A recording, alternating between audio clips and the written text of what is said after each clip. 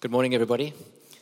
It's great to be with you all, and excited to have the opportunity to share God's word with you. I know that we've been doing a series here at Every Nation Somerset West on the Holy Spirit. Have you enjoyed that so far? I've just loved just sitting week in and week out and just hearing God's word just spoken, but not just hearing God's word, encountering the person of the Holy Spirit. And I think that's the desire that God wants to bring to each and every one of our lives. And so we've been speaking about how the Holy Spirit is not a force. He's not just an emotion. He's a person. Amen. And he's a person who wants to take up residence in your and my life. He wants to dwell in our hearts. And when he does that, he produces fruit. Our lives change and we become more and more like Christ. Amen. But then the last thing that we're going to look at, I think, in a few weeks' time is how he doesn't just produce fruit in our lives. He actually empowers us. He releases the power of God to enable us to make the purposes of God known in the earth. And so I've just loved it. I've just so enjoyed just experiencing more of God, and he's doing something in my life, and I'm sure that you can say the same. Last week, Michelle spoke, and she spoke about, from Galatians chapter 5, about keeping in step with the Holy Spirit. And she shared a lot of amazing stories. Didn't you love last week? I thought it was just an incredible word. I was so encouraged, so inspired to grow my relationship with the Holy Spirit and to learn how to hear his voice and to walk with him. And the opening illustration that she used, which is just so brilliant, she spoke about a three-legged race. Remember the three-legged race? And how sometimes we used to play that game, run that race, and you tie your middle leg to the other person's middle leg. But if you don't communicate, it's chaos, because this leg goes and that leg goes, and then you fall over. But when you communicate left, right, and though you're tied to another, you can do incredible things. And the whole idea is that when we are bound to the Holy Spirit, when we lean into the Holy Spirit, when we yield it to him and we walk with him, the stuff that we can do with him is astounding. And so there's an invitation to become a people who are friends with the Holy Spirit, to walk with him. He's not just some crazy force out there that we don't know. He comes and lives in our hearts, and we can do life with him. So this morning, Piers asked me to speak on the fruit of the Holy Spirit, which is found in Galatians chapter 5. But before I kind of read that to us, the thing that's really on my heart is that today it wouldn't just be about information. It wouldn't just be about, oh, that was a good sermon. I hope it's good. but actually that God would come by the person of the Holy Spirit and do something inside of your heart that produces a transformed life, as opposed to good ideas and 3 points to a better life. Does that make sense? And Paul says in the scriptures, I do not come to you with wise and persuasive words, lest the cross be emptied of its power, but I come with a demonstration of the Spirit and power. In other words, our faith is not in just words. We want to experience and release upon us today. God wants to release upon you the presence and the power of the Holy Spirit to break chains, to set captives free, to transform hearts, to change lives, not because we read a good book, but because we met him. Does that make sense? And so I would like to ask if you would pray with me this morning. The anointing of the Holy Spirit is what I want. And it's not based just on the person preaching. God moves in an atmosphere of faith. And we can be a people of faith this morning that says, God, we're here for these next few minutes. God, would you meet with me today? How many of you want to meet with the Lord today? Experience his presence. So as we pray this morning, as I pray for you, pray for us this morning, I would like to invite you to position your heart before God this morning and say, God, I'm hungry for you, Lord. I'm thirsty for you. I desire to understand you, but I desire to experience you. Would you come and this heart, Pierre will speak on this heart, God, let it be a target of your love today. And come and do something that I can't do. Amen? So won't you close your eyes for a moment? And before I pray, just with every eye closed, just posture your heart for a moment before Holy Spirit. And just devote your life to Jesus again. And just invite him this morning to do whatever he wants to do in your life.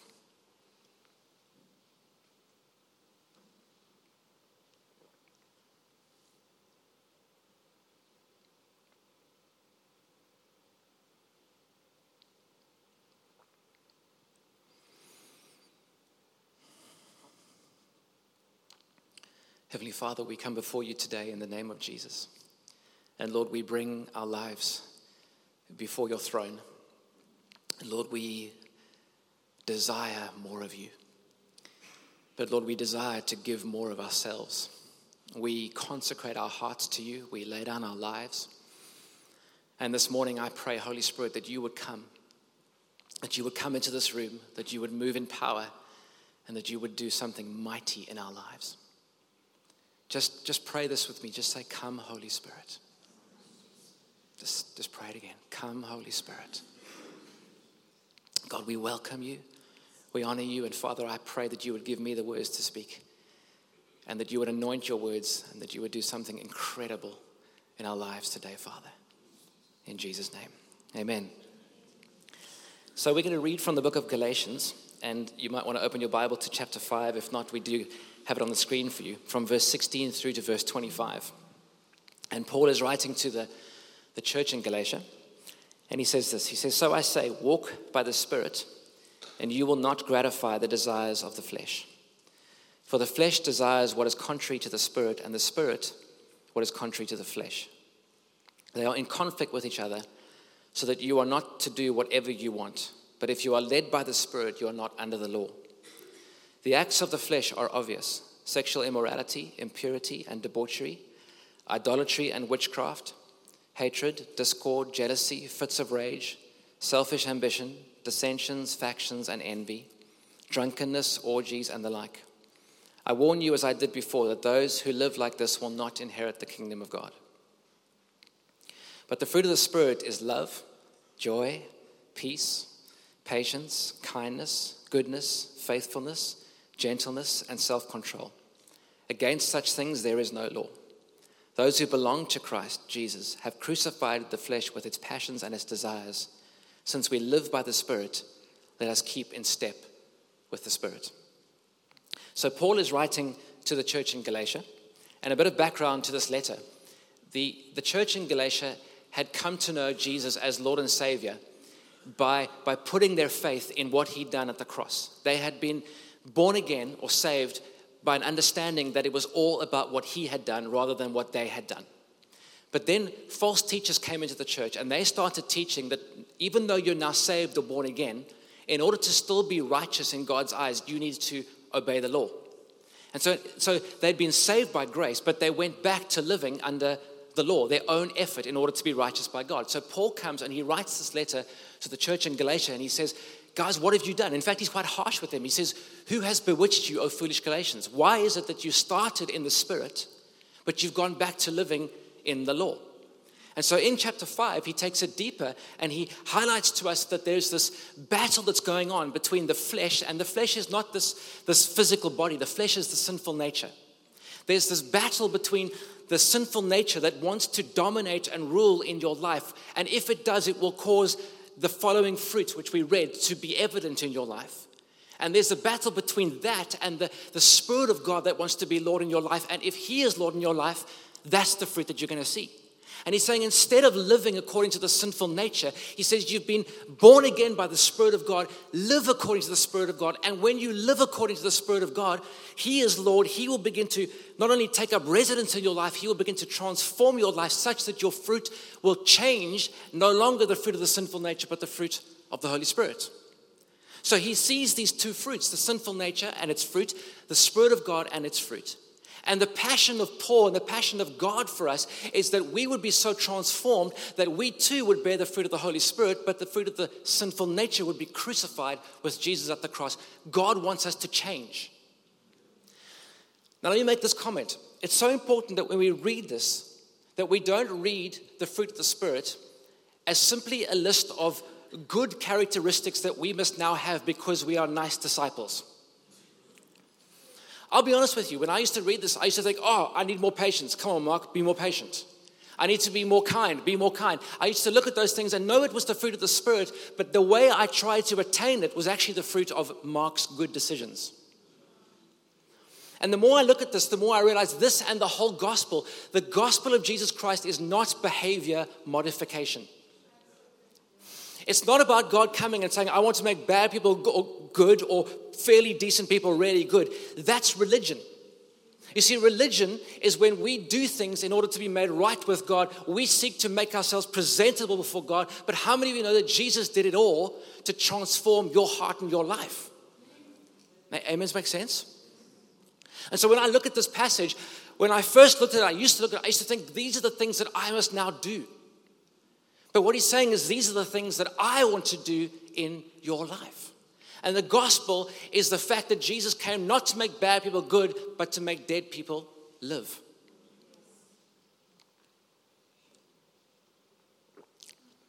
God's heart is to give you his heart.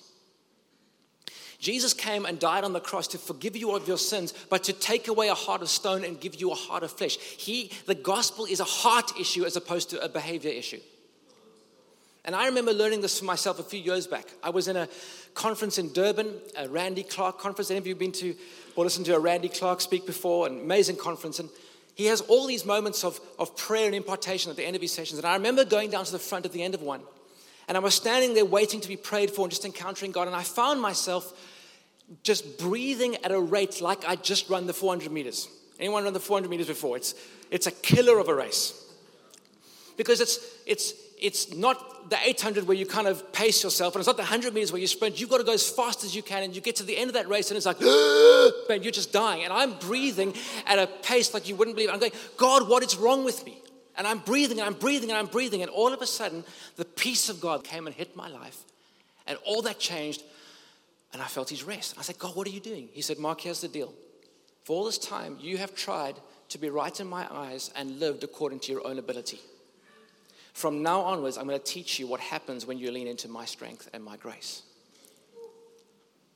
And this is what Father wants to do this morning. When we talk about the fruit of the Spirit, I'm not going to talk about the fruit of the Spirit. Because the fruit of the Spirit is not about the fruit, it's about the Spirit that lives inside of you and the grace of God wanting to be released into your and my heart. So the thing is, we're all bearing fruit. It's not about, am I bearing fruit? The question is, what kind of fruit am I bearing? And whoever lives inside of me will result in the fruit that I bear. So if the sinful nature is still dominating my life, all those things that I read will be evident. If the Spirit of God is Lord, all the other things will be. So to change the fruit, what must we do? We change the root. And the root is who lives inside here. This message, therefore, is all about hosting the presence of God. Can you say amen to that? Guys, God has a dream for you. And it's more than you just ticking the boxes.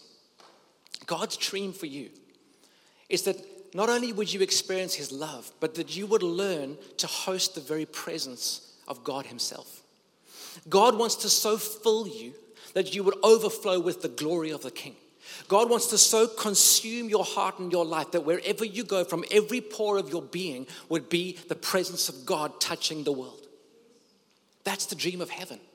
God wants to reposition you from just merely surviving to living in revival. He wants to awaken our hearts that we would carry and contain his presence and release that to the world in which we live. God's dream for you is that you would display the glory of God wherever you go. It starts with the Holy Spirit coming and living in our hearts. So the second verse I want to read to us this morning is from the book of John chapter 15. Now many of you know, if you've read this before, that this is another classic scripture that speaks about bearing fruit. And so we're going to read from verse 1 through to verse 9. It says the following. I am the true vine and my Father is the gardener. He cuts off every branch in me that bears no fruit, while every branch that does bear fruit he prunes so that it will be even more fruitful. You are already clean because of the word I have spoken to you. Remain in me as I also remain in you. No branch can bear fruit by itself. It must remain in the vine. Neither can you bear fruit unless you remain in me. I am the vine and you are the branches. If you remain in me and I in you, you will bear much fruit. Apart from me, you can do nothing. If you do not remain in me, you are like a branch that is thrown away and withers. Such branches are picked up, thrown into the fire, and they are burned. If you remain in me and my words remain in you, ask whatever you wish and it will be done for you. This is to my Father's glory that you bear much fruit, showing yourselves to be my disciples. As the Father has loved me, so I love you. Now remain in my love. This is a picture of a vineyard. And I remember some years back, about a year or two back, I do quite a lot of work in different countries, and one of the places I go to quite a lot is Australia. And there's a church there I've been working with for a while. And one of the guys in the church is in the wine industry, and he has recently bought his own vineyard. In fact, he bought a piece of land that didn't have a vineyard, and his idea was he was going to plant a vineyard. And so he bought it, and I went down the one time when I was there, and we went down, and I went to help for a day, and we were digging out the rocks out of the piece of ground and preparing the soil for the vines to be planted.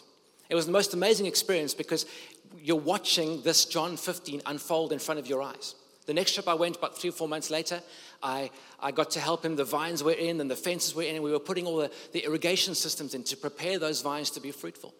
As I thought about that, I thought, here's the deal. This is what God is saying. If you want to bear fruit, you need to be healthy.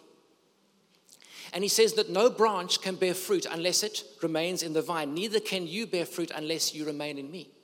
And you would have seen on this passage of scripture, the words kept being highlighted. If you want to bear fruit, remain in me. Remain in me, remain in me, remain in me. Remain in my love. Fruitfulness comes from being, number one, immersed in who he is. If there are keys to bearing fruit, I believe, number one, it is that we need to be immersed in who he is and what he has done for us. This last week, I was reading the book of Luke, chapter 4. And I was reading about who Jesus is and what he's done for us. And I got to chapter 4 in Luke, and I was reading about what was the kind of the job description of Jesus. And it says this: the Spirit of the Lord is upon me, for he has anointed me to preach good news to the poor. He sent me to bind up the brokenhearted, to set the captives free. And then it says this, to announce, the Passion Translation says, the year of Jubilee. I thought, wow, Jubilee. I read about Jubilee. What is Jubilee all about? So I went back to the book of Leviticus, chapter 25. And the story is told that back then, as they were preparing to come into the promised land, the father said to the children of Israel, here's what I want you to do. For 6 years, I want you to plant crops in the ground. And I want you to eat from those crops. But the 7th year is to be a year that is called a Sabbath year. In that 7th year, I don't want you to plant. I don't want you to harvest. I want you to rest and live off the abundance of the land. So for 6 years, kind of like creation, 6 years we're working, 7th year we rest. For 6 years we're working, for 7th year we rest. Then what I want you to do is I want you to count 7 cycles of 7. And I want 6 years, 1 year, 7 cycles of 7. At the end of 49 years, the 50th year is to be called a year of Jubilee. In that 50th year, you are to pronounce rest to the land. And the word Jubilee literally means the blowing of the ram's horn. And when the ram's horn begins to blow, you are to pronounce rest. And 3 major things happen at that time. Number 1, debts are forgiven. Number 2, slaves are set free. And number 3, rest is announced over the people of Israel. And he said, I don't want you to harvest. I don't want you to plant. In fact, what you're going to do is you're going to eat off the abundance of the previous few years. That's the grace that I want to release to you. So when Jesus comes to the earth in the New Testament and he says, here I am, I'm coming, I'm releasing the word of Jubilee, what is he saying? He's saying, I'm coming to announce freedom, I'm coming to announce forgiveness, and I want to bring you into rest. Isn't that amazing? And I thought about that, and I thought, you know what? Every single one of us is owing a debt. We're owing a debt, but Jesus wants to come and to cleanse us and to forgive us. Every single one of us has experienced a measure of bondage. Jesus wants to come and set us free. Why? Because he wants to usher us into the goodness of the Father. And then if you think about Luke 15, have you read Luke 15, the story of the prodigal son? How crazy is this? Is that the younger son, what was the thing that he needed more than anything else? He needed forgiveness. The older son, what did he need? He needed freedom. And God came in the person of Jesus to reach out to them, to find the one that was in shame and guilt and pain and suffering and forgive him and bring him into his heart. But he came also to the one that was bound by religion and law and all these things and to bring them into love. And so what the Holy Spirit wants to do is he wants to come and immerse you in who he is and what he's done. Because as you encounter the goodness of Father, it changes your heart, therefore it changes the fruit. Can someone say amen to that? You know, recently I've seen God do some amazing things in people's lives, particularly in this area. As Pierre said, we get to minister in all different places. And a couple of months back, I was in Europe, and we were ministering first in England, and then we went to, in fact, Every Nation Church in Belfast, and then I went to a church in Germany. And when we were on the south coast of England, we were in a little town called Chichester. Anyone been to Chichester before?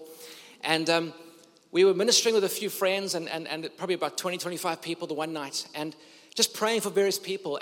And we began to pray for this one young lady. And as I stood in front of her, people were praying for her.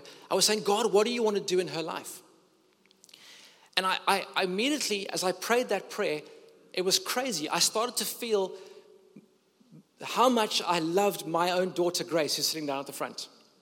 And I felt this incredible sense of how proud I was and is for who she is and who she's becoming. And I'm like, God, I'm asking you about this woman. What must I pray for? Why am I being distracted and thinking about my beautiful daughter back in South Africa? Which was a lovely distraction, by the way.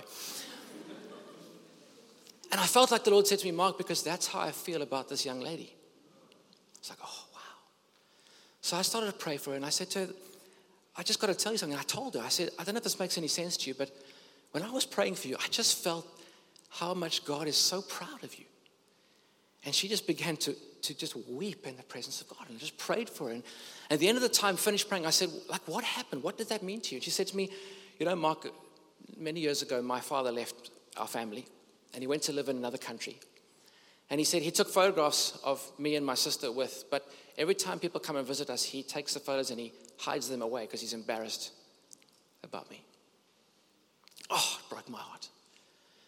And the father came to her that day and said, my child, I'm proud of you. I want to display you to the world. We prayed for her. The next night she came back and she walked into the meetings we did about 3 nights in a row.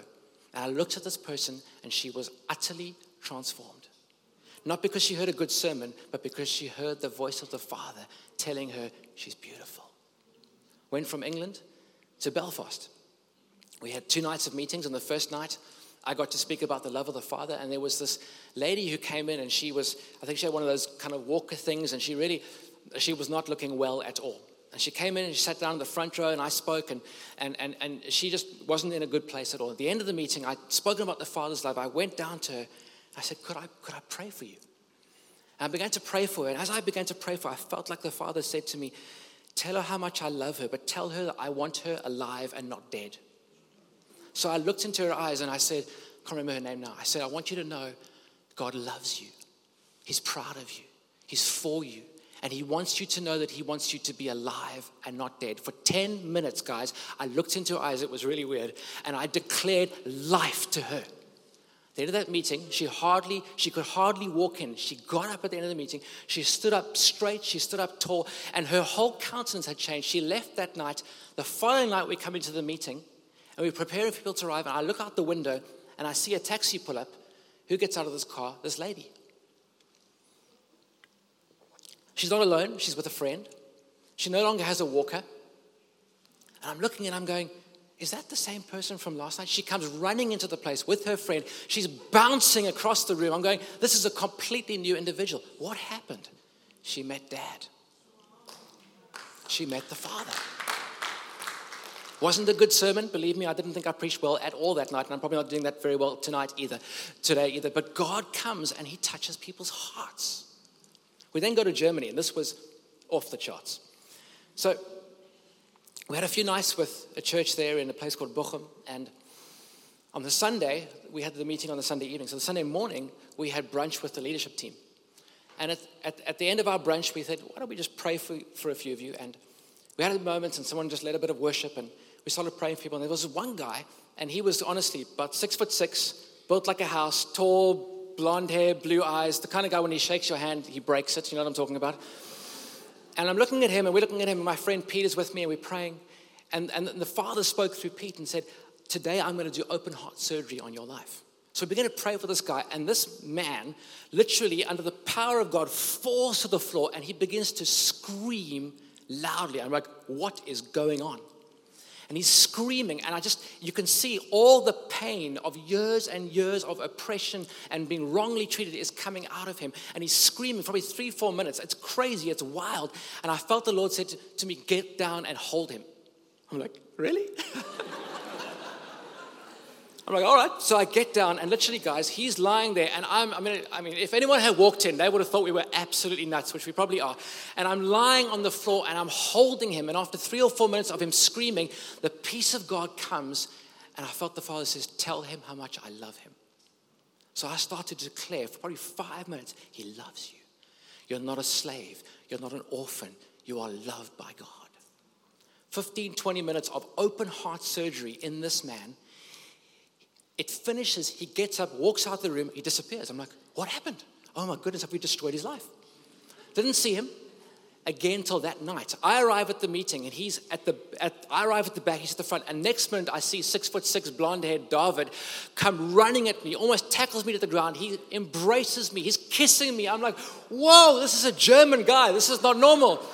Das ist gut, yeah? And he is celebrating, he is partying. Guys, have you ever seen someone whose face is glowing and radiating the love of God? What happened? His life changed, not because of a good sermon. He encountered a person called love. So what I'm trying to say to you this morning is that Holy Spirit is here to pronounce jubilee over people. There are people this morning who are walking in shame and they're walking in guilt. There are people here, because I know, because God told me, that there's stuff that's happened in people's lives over the years that you have asked for forgiveness for, but you're still carrying around the baggage and it's destroying your life. Today, Jesus wants to come and say, enough is enough, it's over, let's leave it in the past. You see, when Jesus died on the cross, what was the last thing that he said? Does anyone know? He didn't say it in English. He said tetelestai. And tetelestai has two meanings. One, it is finished, but two, paid in full. You see, we owe God a debt by the way that we chose to live when we didn't know him. And Jesus came, boom, on the cross, and he said, paid in full. He said, why are you carrying on living life with the pain and the struggles and the regrets of the past when, bang, paid in full? And he wants to come this morning and he wants to release you from that, number one. But I also know that there are people here today who need freedom. There's people here today who are bound by the belief system that you please God by what you do rather than what by he has done. And God wants to set you free. There are people who are oppressed. There are people who have been through so much stuff and they're still bound to all sorts of different things. God wants to come and pronounce jubilee over your life. He wants to bring freedom to you. But even more than that, those two are not an end. They are a means to a greater reality. That is that God wants to usher you into the unconditional love of Heavenly Father. If we go back to John chapter 15, Jesus says you cannot bear fruit unless you remain in me. We've spoken about being immersed in him. Our lives changed not just through one encounter, but through a process of devoting our lives and yielding to the Holy Spirit day in and day out. So in the book of Galatians, Paul says this. He says, as you yield freely and fully to the dynamic life and power of the Holy Spirit, you will abandon the cravings of your self-life. In other words, if you want to experience transformation, how many of you want to experience transformation? If you want to experience transformation, the key is to not just go into an encounter, the key is to remain in his presence. The key is to yield fully and freely to the dynamic life and power of the Holy Spirit. God is saying it's not just about a visitation, it's about a habitation.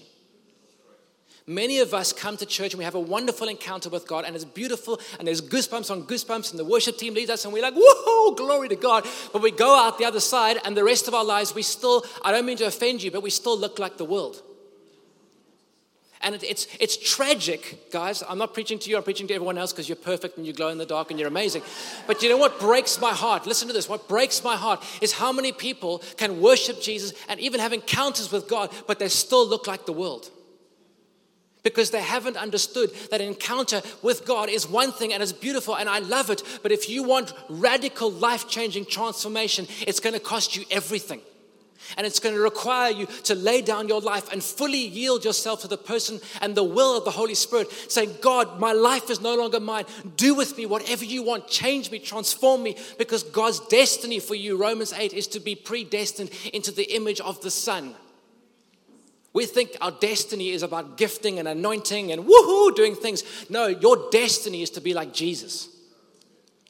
And so the encounter that we have with God changes our hearts, changes the fruit, but long-going, lasting transformation happens when we devote ourselves to Christ when it's difficult. And God wants to bring you to a place where you yield to the Holy Spirit. Now, we have a problem. The problem is that we're living in an age where everything is instant. Have you noticed that? We live in an age where we expect things to happen yesterday. And when God says something to us, it must happen now. And if it doesn't, maybe I didn't hear God, or I've had enough, I'm going to try something different. Everything is instant. I can pick up my phone right now and I can take a photograph of us right now and load it up to Facebook or whatever it is, and within seconds the world will see what's going on. I can even open the Facebook app and I can press record or live or whatever it's called, and we can broadcast this or whatever it's called to the world right now. So we're so acclimatized to everything happening now. But how many of you know that the transformation work of the Holy Spirit in our lives is not an overnight experience? And so the problem is we project our instant thing onto God and expect Him to do it now. And if it doesn't happen, then Christianity didn't work. No, it does work. You just didn't follow the ways of Jesus. Okay? And so God has a pattern of developing and transforming lives that looks like anointing, transformation, appointing. So He speaks something into our lives. This is what I've called you to. And a prophetic word is given. And then we're like, beautiful. It's going to happen tomorrow. And He goes, no, maybe 20 years. I'm like, you've got to be joking. No. I didn't sign up for that. Well, if you want to be a follower of Jesus, I'm not saying 20 years. If you want to be a follower of Jesus, you've got to follow all of His life, not just the parts that you like. Okay, makes sense? So look at the Bible. God spoke to Moses when he was 40, all right? And then for 40 years, he was in the wilderness. No, you've got to be joking. I'm not going to the wilderness. Well, do you want to be like Jesus? Do you want to change the world? Well, then you've got to be willing to go the journey that God has for you. 40 years later, He's ready to liberate the children of Israel from the nation of Egypt. God speaks to David through the prophet Samuel when he is 17 years old. Do you know how old he was when he started leading? 37 years old. 20 years. God spoke to Joseph when he was 14 or 17, something like that. You're going to do this and you're going to do that. Woohoo, you're going to bow down at me. Right, now we're going to train you, Joseph. Are you with me? And so I want to encourage you that maybe you are here today and you say, I feel like I'm in the land in between. Anyone feel like that? I'm like, God, you've spoken, but when's it going to happen? Do not be discouraged, because God is working something into your life. And most of transformation, guys, does not happen in the public. It happens in the secret place.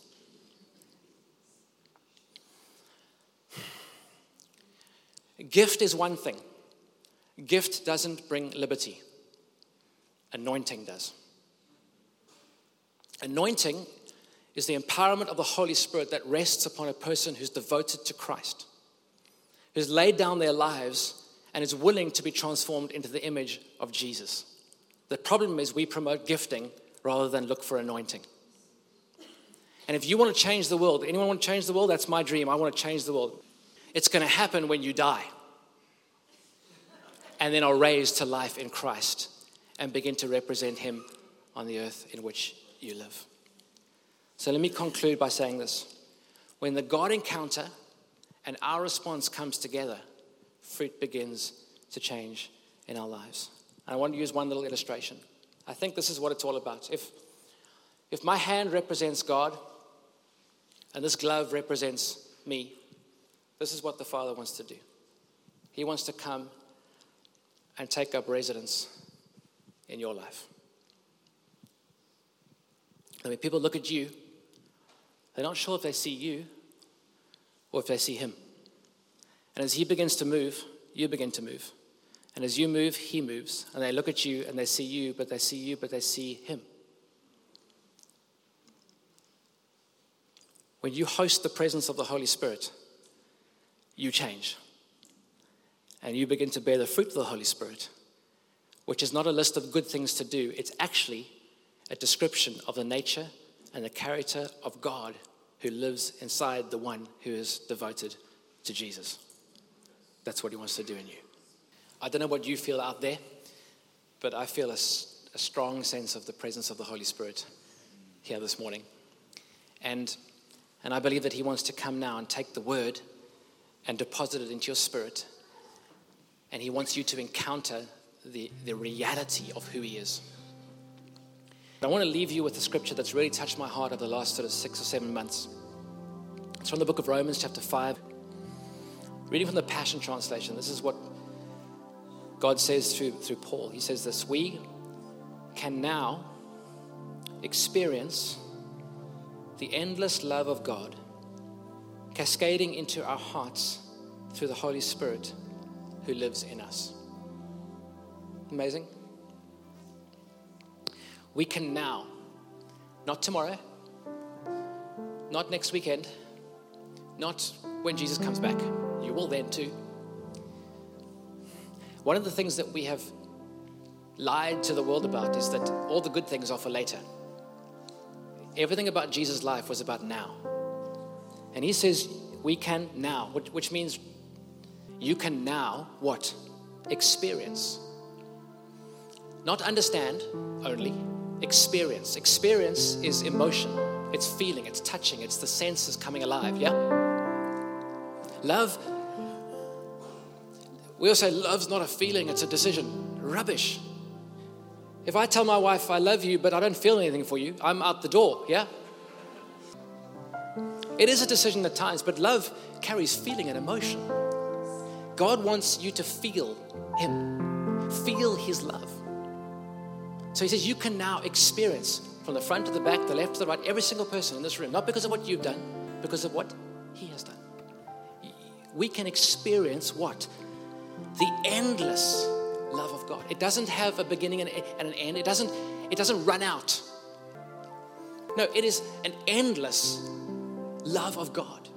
That love of God is unconditional. It finds us in our weakest place, our deepest valleys. It reaches out, it runs to us, it embraces us when everything's falling apart. When you think like you're nobody and you've got nothing to offer, he runs after you. And he goes, let me love you today. And that love, it says, is cascading into our hearts.